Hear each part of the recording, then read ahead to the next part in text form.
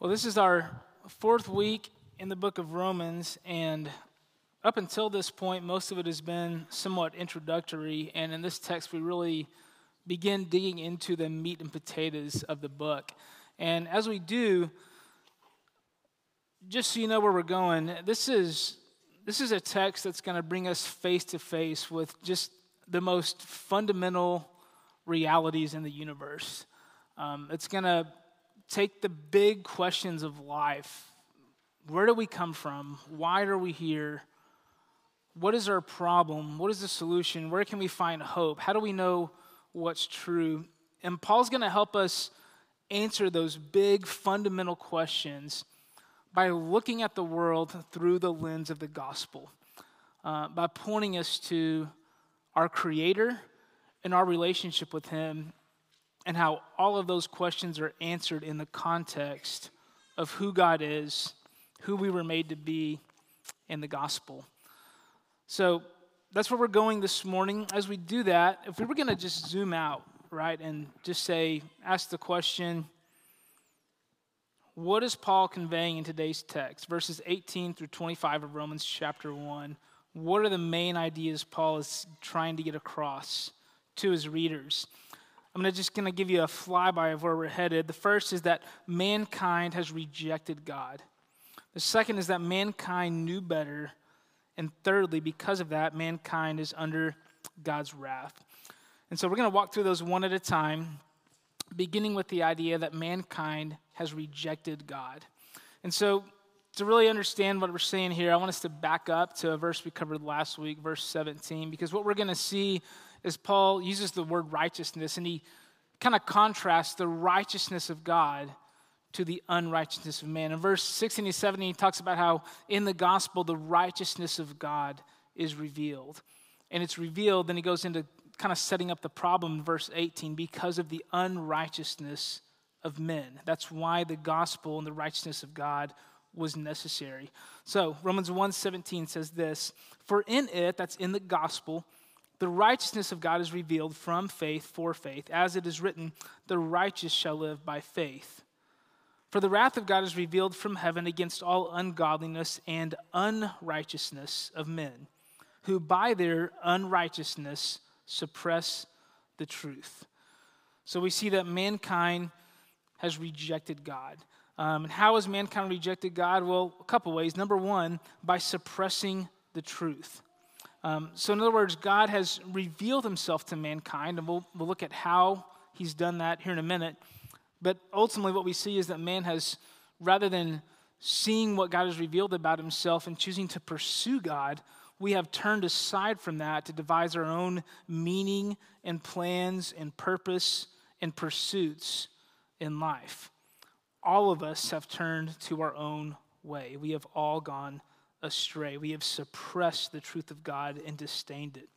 Another way to say that would be this, that never has a man or woman purely and perfectly recognized the reality of God the Creator, and thus made it their chief ambition to know, honor, and worship him. No one outside of the God-man Jesus Christ has done that.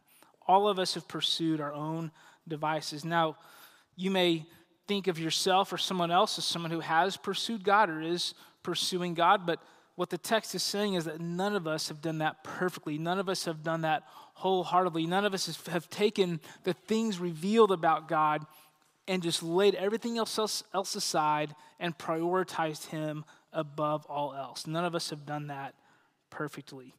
Verse 21 says it this way, "For although they knew God, they did not honor him as God or give thanks to him." John Calvin, in commentating on this verse, said it this way. He said, "Though the structure of the world and the most beautiful arrangement of the elements ought to have induced man to glorify God, yet no one discharged his proper duty. It hence appears that all were guilty of sacrilege and of wicked, abominable ingratitude."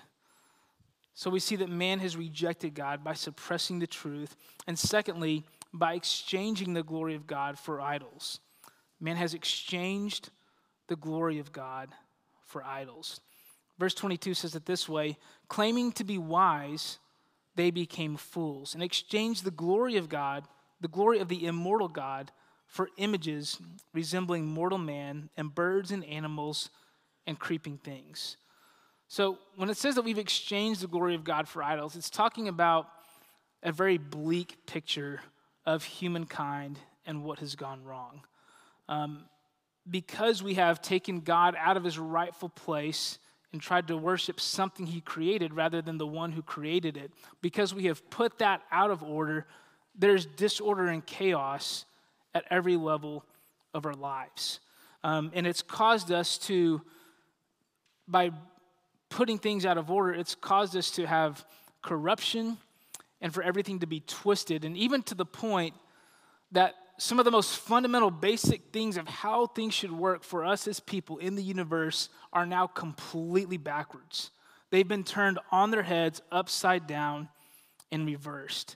I'm going to look at 3 ways in which that's happened. One of them we basically just read. In verse 25, it says, they worship and serve the creature rather than the creator. In other words, because sin has corrupted and twisted our minds and the world we live in to the point that things are backwards, we are now, rather than seeing the created things and worshiping and giving our attention and our affection, our allegiance and our pursuit to the one who created all of it, we have switched it, and we are giving our allegiance and our pursuits to things of this world, to things of earth, and prioritizing them above the Creator.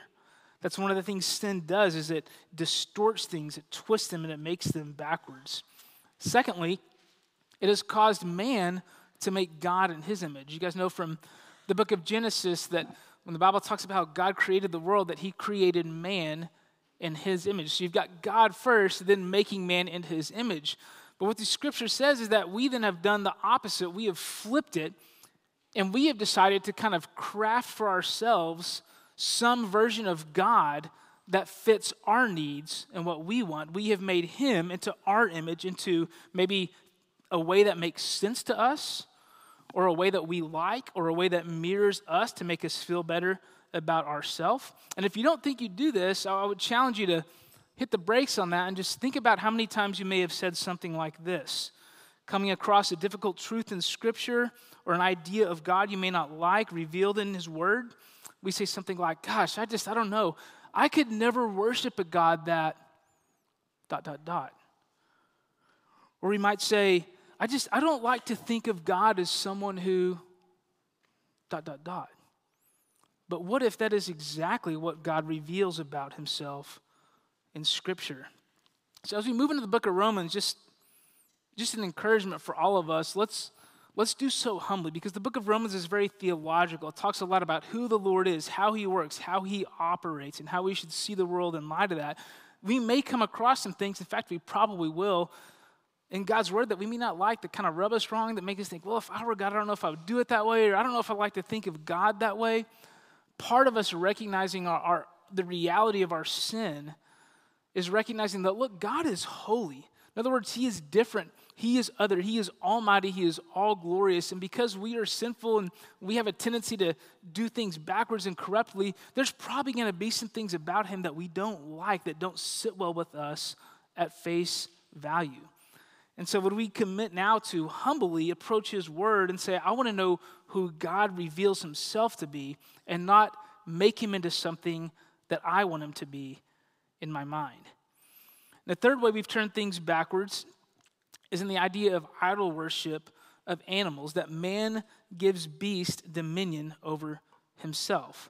This is something that was really common back then and still happens till today, where mankind will, in their desire to be wise and come up with something to worship, will take an animal, make an idol out of it, and begin to worship that animal, which is so backwards, because creation order is that God has given man dominion over the beast of the air, the land, and the sea. But you see mankind twisting it and placing those animals over in dominion over us. So this is all these ways in which, because we have not pursued God as he's been revealed and gone on to our own devices, our own plans, everything around us has been twisted and warped, and much of it is backwards. We also see the idea that mankind knew better. We'll see the consequences of that sin in a minute, but before we do, let's consider this idea Not only has mankind rejected God, but we should have known better. Mankind knew better than to reject God. This passage begins in verse 18 where it says, "For the wrath of God is revealed from heaven." And I think it would probably beg the question of Paul's readers, well, why? Why is God's wrath being revealed, especially against maybe people who didn't know any better, right? I mean, you think about the fact that this church was a mix of Jew and Gentile. It'd be tempting for the Jews or Gentiles to say of the Gentiles that, look, they didn't have the law, they didn't have the scriptures. How could they possibly have known about who the Lord is? And it's like Paul gets ahead of that question. He explains, oh no, they know. They know enough. They know enough to be without excuse. Let's look in verse 19. Paul says, "For what can be known about God is plain to them, because God has shown it to them. For his invisible attributes, namely his eternal power and divine nature, have been clearly perceived ever since the creation of the world, and the things that have been made, so they are without excuse." So Paul basically says, there is no excuse. God has been revealed enough for people to know who he is and be accountable to him. And he's done it in two ways. Number one, creation. There's a little bit of irony in how Paul sets this up, because he says his divine attributes, right, have been, or his invisible attributes have been clearly perceived. Now, I don't know about you, but I don't typically use the words invisible and clearly perceived as synonyms, right? That's not, those things tend to be opposites and not similarities. But Paul's basically saying this idea of, I think it's intentional, this irony of, look, God's invisible attributes, the things about him that can't be seen, his power, his majesty, his glory, even though we can't see them, they are clearly perceived in the things that have been made. In other words, a man can walk outside and look at the stars, and though he cannot see God, he can see clear evidence of an all-powerful and majestic being who created all this, and thus we are all accountable to him as part of his creation. Thomas Schreiner, one commentator, said it this way. He said, "God has stitched his greatness into the very fabric of the human mind, so that his majesty is instinctively recognized when one views the created world." Another commentator, Douglas Moo, said it this way: "The fascinating and intricate web of created things in the world around us speaks of the existence of a powerful and intelligent creator." And it's not only the things we can see in creation, but just this sense that God has given us a sense of justice and right and wrong and things we ought to do, things we not ought to do. If you've ever read C.S. Lewis's Mere Christianity, he gives this brilliant argument for the existence of God just in the fact that we all have a sense of right and wrong. He talks about the idea that, look, you can go to any culture in the world and everyone's going to have a little bit, nuanced difference between what is right and what is wrong, but you're not going to find a single culture on the planet who has no concept of there are things that ought to be done and things that not ought to be done. There are things that are objectively wrong that should not be done and things that are objectively right, values that we should hold to and abide by. Along those similar lines, Tim Keller said it this way. He said, "If there is no God, there's nowhere to locate the authority to give a moral absolute. But no one lives as though there is no right and wrong. They may say they do, but they cry for justice when they or a loved one is wronged." So God has given us plenty of evidence of himself to know that he is there, and because he is the creator, he is to be pursued and worshiped above all else. We also see this idea that the general knowledge of God, the general things he's revealed in the world, are sufficient to make us accountable to him, but not sufficient for salvation. In other words, you can go outside, you can look at the skies, and there's enough there to make you know and realize that there must be a God who has created all this. But all of us have not pursued him to the degree that we should have prioritized him in his proper place. So we've all been blinded by sin. And that knowledge alone is not enough to bring us back into a right relationship with God.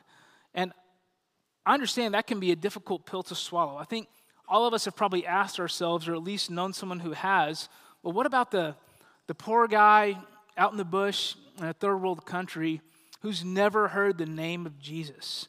Maybe it seems unfair of us that God would condemn this man and this man would be under God's judgment when he has no hope of being reconciled to God. But what we overlook in that is that there has been enough of God revealed to every one of us to know he, whoever he is, should be worshiped and pursued above all else, and all of us have failed to do it. But God, in his mercy, has made a way for us to be restored back into right relationship with him. If you want to do a deeper study on this, I would point you to the book of Acts chapter 10. It's the story of Peter and Cornelius. Cornelius is this guy living quite a ways outside of Jerusalem. The church is blooming and flourishing in Jerusalem, and this guy hasn't heard about Jesus much yet, but he's pursuing Yahweh. He's pursuing the God of Israel. And God talks about how I've heard his prayers. He's pursuing me. God seems to be chasing this man down, drawing him to himself. There's something going on there, but the guy clearly is not in a right standing with God yet. So the Lord puts it upon Peter's heart to go and speak the gospel to this man. Peter gets there, shares the gospel. He believes the gospel, and only then does the scripture quantify him as someone who is then saved, receiving the Holy Spirit, being reconciled to God, his creator. And friends, one of the things we, I think, fail to see in that makes us have a difficulty with that concept is that God is sovereign. He is sovereign. He is the one that made all of this. He made you. He made me. He made the air you're breathing and the earth you stand on. And because he's the almighty creator, he is holy, he is different, he's set apart. He can do whatever he wants. And so when we begin to kind of have these big questions about, well, how can God find fault in this? And how can God do this? Or how can he say that? Friends, we're trying to craft God into an image of someone we made rather than humbly submitting to the creator of the universe and what he says about himself. He is sovereign, and we're to approach him humbly, understanding that because of our sinful hearts, some of the things revealed about him may not quite sit right with us. But we should recognize that and approach him and what he says with humility. So we've seen that mankind has rejected God, that mankind should have known better. And lastly, that because of that, mankind is under God's wrath. That's what we see at the very beginning in verse 18. For the wrath of God is revealed. That verb there is present tense. It's not that the wrath of God is going to be revealed. I think we often think of God's judgment as something that's coming later. And rightly so, because the scripture does speak of a day of judgment that's to come. But there's also some measure of God's judgment that's happening right now as we speak. There was someone who came up to one of our pastors last week and asked the question, is America as a country under God's judgment? Another way we could ask that is when we look at all the evils that are happening in our world, is God going to judge us to that for those things? And friends, one of the answers we get in Romans 18 is like, no, those evil, wicked, abominable, horrendous things, that is the judgment. That is God handing us over to the things we've chosen and the natural consequences of our sin. In Romans 1:24, it says it this way, that mankind chose to pursue God or pursue things other than God, even though they knew better. And this is the wrath that's been revealed, mentioned in 18. We see it in verse 24. Therefore, God gave them up to the lust of their hearts, to impurity, to the dishonoring of their bodies among themselves. And we're going to see him go into even more detail of what those things God has given us over to are next week. But when you look at some of the most disturbing and evil and twisted things in the world, not only are those the things for which we will be punished, but the rampantness and the widespread influence of those things is the punishment of God, the wrath of God revealed because of what we have chosen. The commentator I quoted earlier, Douglas Moo, he said it this way, that if you imagine like mankind is on a boat and the river of our sinful tendencies is wanting to drag us downstream, It's not as though God simply lets go and gives us those things. It is that, but that there's an activeness in what he's doing, that his wrath is letting go and pushing us down that road as a consequence for walking away from him and choosing to worship the created rather than the creator. And friends, when you just think about just a Christian worldview, looking through the world and all that's around us through the lens of the gospel and God's truth, what we see is that there are a lot of horizontal effects to our vertical dysfunction. In other words, because the relationship between man and God has been broken and we have walked away from him, we are now living in these horizontal consequences with how we treat each other in this world that we live in. Because when the vertical is off, the horizontal is off, and that we understand that from a biblical perspective, fixing what's wrong horizontally can't happen until the vertical is mended. So if you look at an example of someone having a difficult time in their marriage, we do this ministry here at Crosspoint called Reengage, and one of the things you'll see if you go through Reengage is that in the first couple of weeks, what you're going to be pointed to is your relationship with God. That before you can, in any meaningful and helpful way, try to bring healing to your relationships with those next to you, you've got to have restoration to your Creator, because that's the foundation for all other relationships and realities in your life. That you're not going to come into Reengage and immediately be told to look at your spouse and start trying to fix things. But you're going to be told to, the first thing is to recognize who God is, who you are, and how you can be reconciled to him. And only then can you in any meaningful way seek healing and restoration on a horizontal level. When we consider parenting, what it looks like for us to parent in a meaningful, healthy way, the only way to get there is to first understand who God is as our Father, because the realities we experience of family here on earth are in some ways built on and a reflection of God as our Father and us as his kids if we're believing in Christ. If you have people in your life that you're having a hard time forgiving or something for something they've done to you, one of the only ways you're going to be able to find any meaningful forgiveness and healing is by first understanding what God has forgiven you of in Christ. So when we consider whether or not we are under the judgment of God for our sin, just look around. Look at the divorce rate in our country and how broken our families are. And the fact that divorce, at oftentimes when a woman or a man leaves their spouse, is met with rallied support and celebration rather than encouragement to stick it out. Look at the school shootings that are increasing more and more. You want to talk about things that have been turned backwards.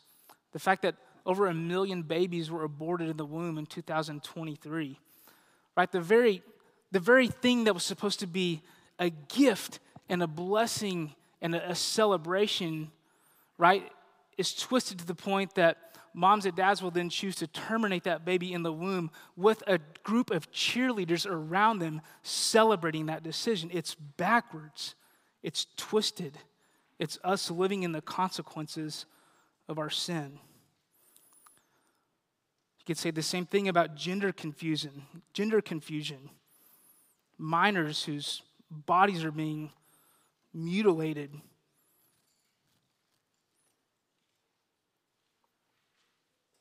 It's backwards, it's twisted, and it's being celebrated as though it's a good thing. You look at the average age of pornography being viewed going down and down. And yeah, it's not hard to see the judgment of God because of what we've chosen. And as we consider that, I want us to remember something. If anyone among you is listening to that, and maybe you kind of have this thought of, yeah, Kai, get them, right? Those are bad things. Take it to them. We got to condemn those things. We can't stay silent while people do those things. Guys, it's not them, it's us. It's us.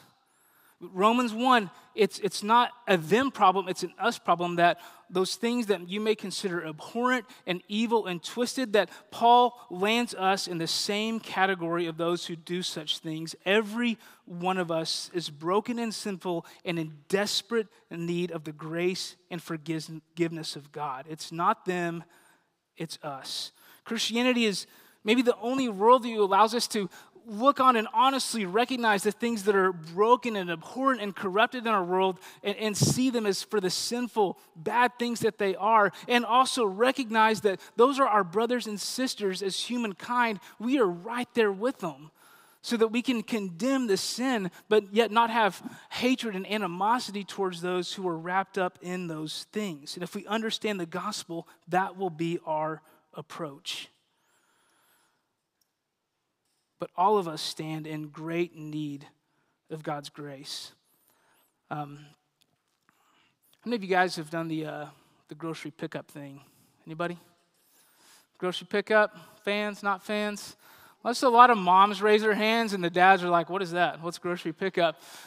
It's something that was invented out of a great need, right? Something that someone came up with, probably a mom, who has been through the experience of dragging multiple toddlers through Walmart or Tom Thumb at the same time, right? Like that, if you've not done that, you don't know how big of a problem that is, right? So if you don't have kids yet, you may look at grocery pickup and go, why does anyone need that? Man, I'd rather just go myself. I don't want to pay the extra fee. I don't want someone else picking out my produce. I want to pick the apples I want, whatever it is, right? That doesn't seem like a good thing because you don't understand the problem it's intended to address, right? Here's the thing about the book of Romans. Right now, we are talking a lot about the problem of sin. But unless we fully understand the gravity of sin, we will not understand the riches of God's grace. Until we really get our minds wrapped around the problem and the issue of sin and its corruption and how it's twisted things, we are not going to be able to fully celebrate God's grace. We're going to see things to celebrate before chapter 11. But in chapter 11, at the end of chapter 11, you're going to see Paul writing all this, and he just has to stop and just bust out in a song of praise. And friends, like that chorus of praise doesn't happen unless you get verse 1, which addresses the problem of sin. And so we're going to, as we walk through Romans, see more and more of God's grace and his answer to this problem. But in chapter 1, this is a lot of it is understanding what the problem of sin is. And as we do, the gospel of God's grace will shine brightly when we put it against the dark backdrop of the reality of sin. So we're going to continue to talk about that. We'll talk about how God steps into that problem. He does not leave us there, but he sends his son Jesus to pay the penalty for our sin and to reconcile us back to himself. But let's, as we approach these next couple weeks talking about the problem, let's ask the Lord to help us understand the world and how it is through this lens of the gospel. Would you pray with me? God, I do pray that you would do that as we move through these difficult texts that address why there are so many problems and what the problem is. I pray for that. I pray for an understanding of a greater understanding in us as Crosspoint Community Church of your holiness and your righteousness and the problem of our sin. And God, I pray that because of that, we might rejoice all the more in the gospel. We pray in Christ's name. Amen.